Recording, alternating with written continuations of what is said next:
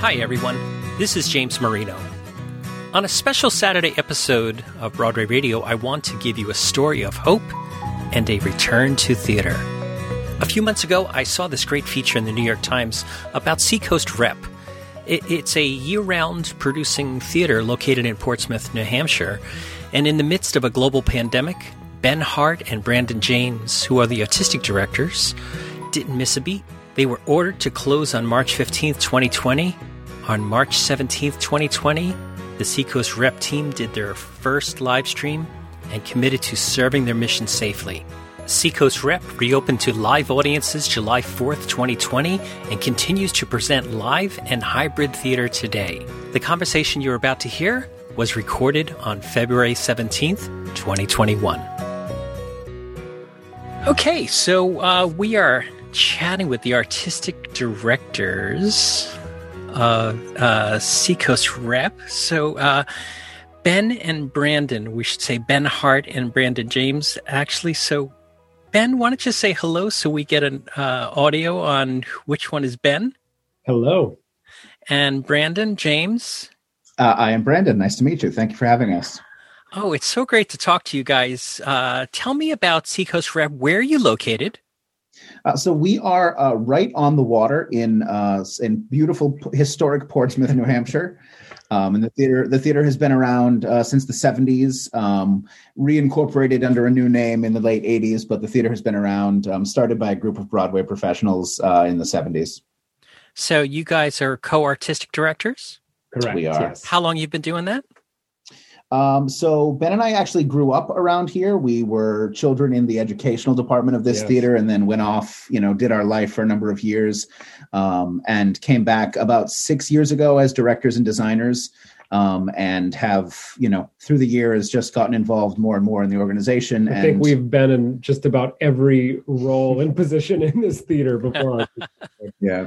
But we've been artistic directors for about a year and a half now, or 2 years, actually. Just about 2 years. Yeah. Great. So you came in just in time for the pandemic. Yeah. Did you plan that? We did not. So 2 years ago, you guys are coming in and you've got a huge experience up there growing up in the area. Did you come in with what were your plans coming in and what were you thinking about? Oh, I mean, we had, great plans of 6 years ago when we returned, the theater was sort of on its way out. It was on the brink of bankruptcy, and a new team had come in to sort of breathe new life into the organization. And so for the last 5 or 6 years, this theater has been on an upward trajectory, rebuilding our place in the community. We're a full-time professional regional house. We produce over 350 performances a year. And our goal was to keep heading up. The quality of our shows has just absolutely skyrocketed in the last 3 or 4 years. And we've just been on a fabulous trajectory until, of course, the wall that everyone in the industry hit. But you guys are, you guys are doing something very progressive and different here. So tell us about your 2021 season. You've called it Recover. Yes, indeed. So tell us why. So a little piece of it is, for the recovery of the massive financial hit that this past year has been for us and the entire industry. But it's also the recovery of our mental and emotional and spiritual well-being. And I mean that in terms of the entire community and the species, as a species on this planet. We really have come to believe that the arts are a vital part of the fabric of humanity, and something that it's been talked about somewhat, but I think has flown under the radar a lot during the pandemic has been the mental health of the community. People's mental health has really suffered. And we see the arts, we see theater as an antidote to that suffering. We have had patrons come to us. We've been live streaming through the pandemic, and we can talk about that a bit as well, but we've been able to stay alive through 2020. And the people who came to us in those times that said, thank you, this is what I needed. I was happier today. We've literally had people thank us for stopping them from thinking about suicide. And really, I mean, we've had people who have been healed during the pandemic because we were able to stay open and continue to provide art at a time when no one was producing anything. So in 2021, we wanted to spread the message that art is vital. Art is not optional. Art is not something that should be swept under the table. In fact, we are frontline workers in an industry that helps with people's mental health and well-being. And so you mentioned that you've been streaming throughout the whole pandemic, but you're now also going to have in-person audiences. Indeed. Yeah. So when the pandemic hit, we were shut down. We were told to shut down on March 15th of last year. On March 17th, our team had gotten together. On March 17th, we did our first live stream production. Our team got together on the 15th when we were told to shut down, and we all said, "Okay, we are committed to this mission." And we were told we can't have live audiences, but nobody said we cannot produce theater and continue serving our mission. So the challenge here in like a cooking competition, they have that unconventional challenge where they say, make an omelet, but you can't use eggs. You got to use Skittles and white bread. We had to say, how do we produce theater without an audience? Because, that's the egg to the omelet. And we have this amazing team of unicorns who's worked here. And a number of us have had streaming experience in radio and in television, internet streaming. And within 48 hours from the time we were shut down, we had pivoted our entire business model. We refitted the theater, the lighting and the sound had to change. We acquired equipment and set up, accounts. And by the 17th of March, within 2 days, we had a 24-hour live radio streaming set up, and we were producing 4 to 5 classes or review shows or cabarets a day. We had a team of 10 staff members, artists and technicians and crew people who committed to quarantine together for most of the pandemic, through into the fall.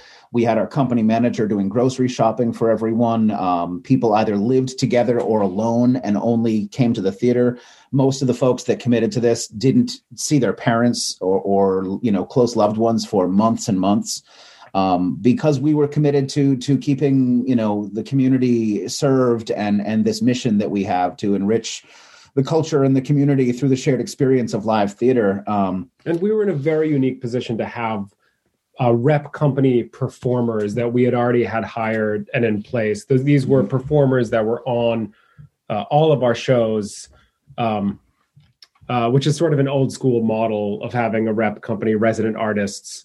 But that meant we had this core that could stay on and were already being paid and weren't outside hires, weren't from New York that needed housing. They were living here and already creating art with us. And where other theaters had, where other theaters in the industry, their staff consisted of advertising and marketing and box office and admin level stuff, where we had this rep model in place, our staff were our artists. So we were in a unique position in that we were able to still produce art. And, with most of the government funding, a lot of those had restrictions that you couldn't let go or fire your people. So we had a team of artists and crew and technicians that were committed to this mission and have kept us afloat. We have not closed. Unlike the entire rest of this industry, the Seacoast Repertory Theater never closed in the pandemic. We certainly have closed to live audiences, but we've been producing since day one of the pandemic. We reopened to live audiences. We luckily live in a place in the country where numbers are very low. Pre the winter spike, we were weeks and weeks where we had 0 cases of COVID in our community. So we were able to reopen come around July 4th weekend. We started having audiences of small. 6 to 9 folks would come in. But we are open to very socially distanced audiences. We are presenting a hybrid model. We have less than 30% of our house is able to be sold due to social distancing requirements. But we are live streaming almost every title in our season. So you can watch from home if you're not comfortable. And with that hybrid model, we're able to get to closer to our normal numbers because, we have our limited audience in-house, but then we have, another 40, 50 plus every night on the live stream. So we're able to get closer to our normal numbers with this hybrid model. Let's talk about, I'm seeing 3 shows in your season, The Fantastics, Next to Normal, and something? Stokely and Martin and Nevaeh.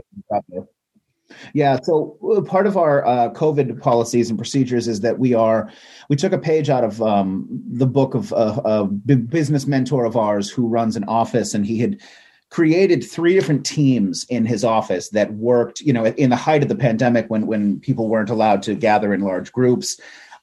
He had 3 teams in his office, and between each team, they would come in and deep clean the space and run the air exchange system. And so we sort of took that idea and we returned to an old repertory model, being a repertory theater.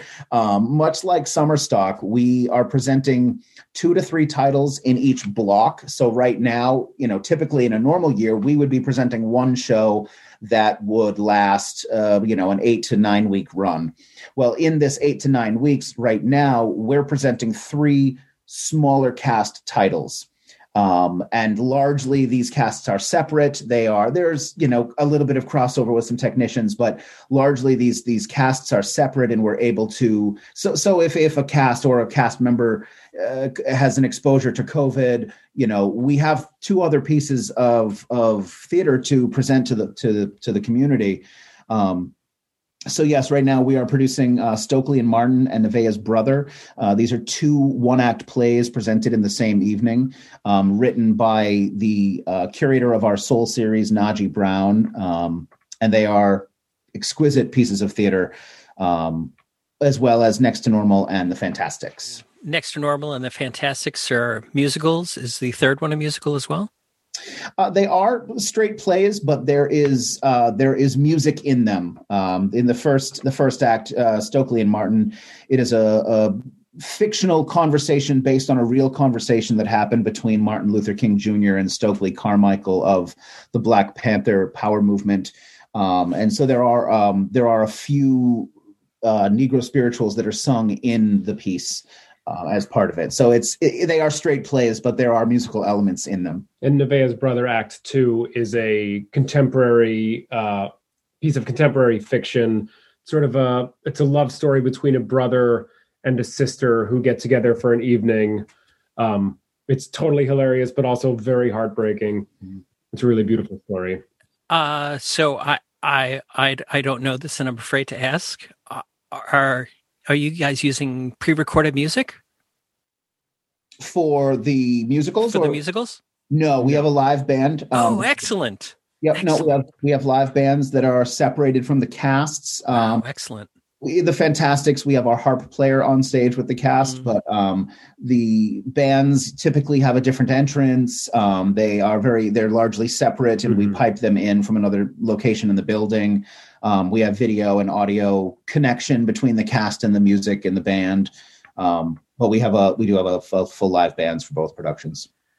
And so I'm seeing on your website that the Fantastics started on February 12th. Yes. And so that's going on right now. A little bit of a lump in the throat when you hear "Try to Remember." Every time. Yeah.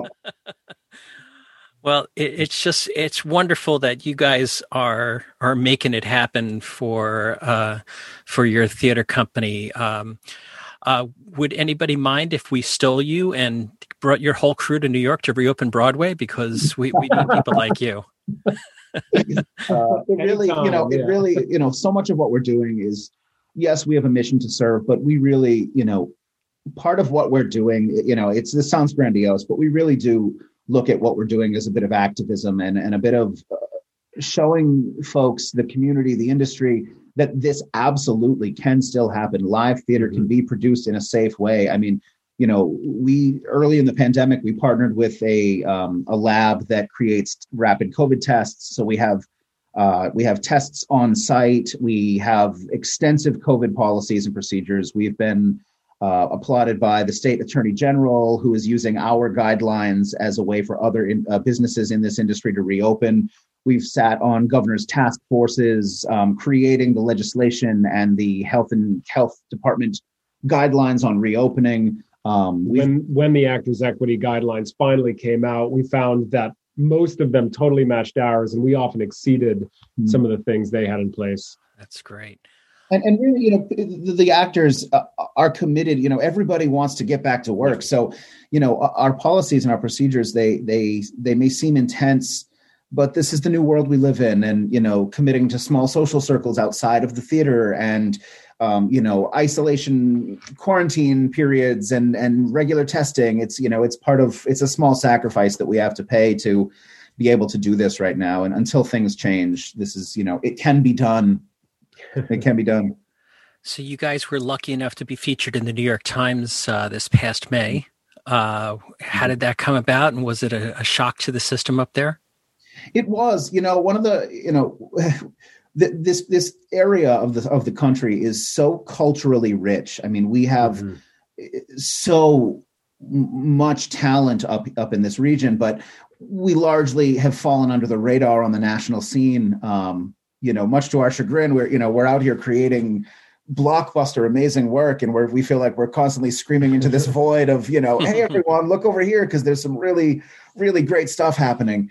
And, it took, the decimation of the industry for some of the larger, we were on NBC and we had the New York Times article came out. And it really has gotten us some great recognition.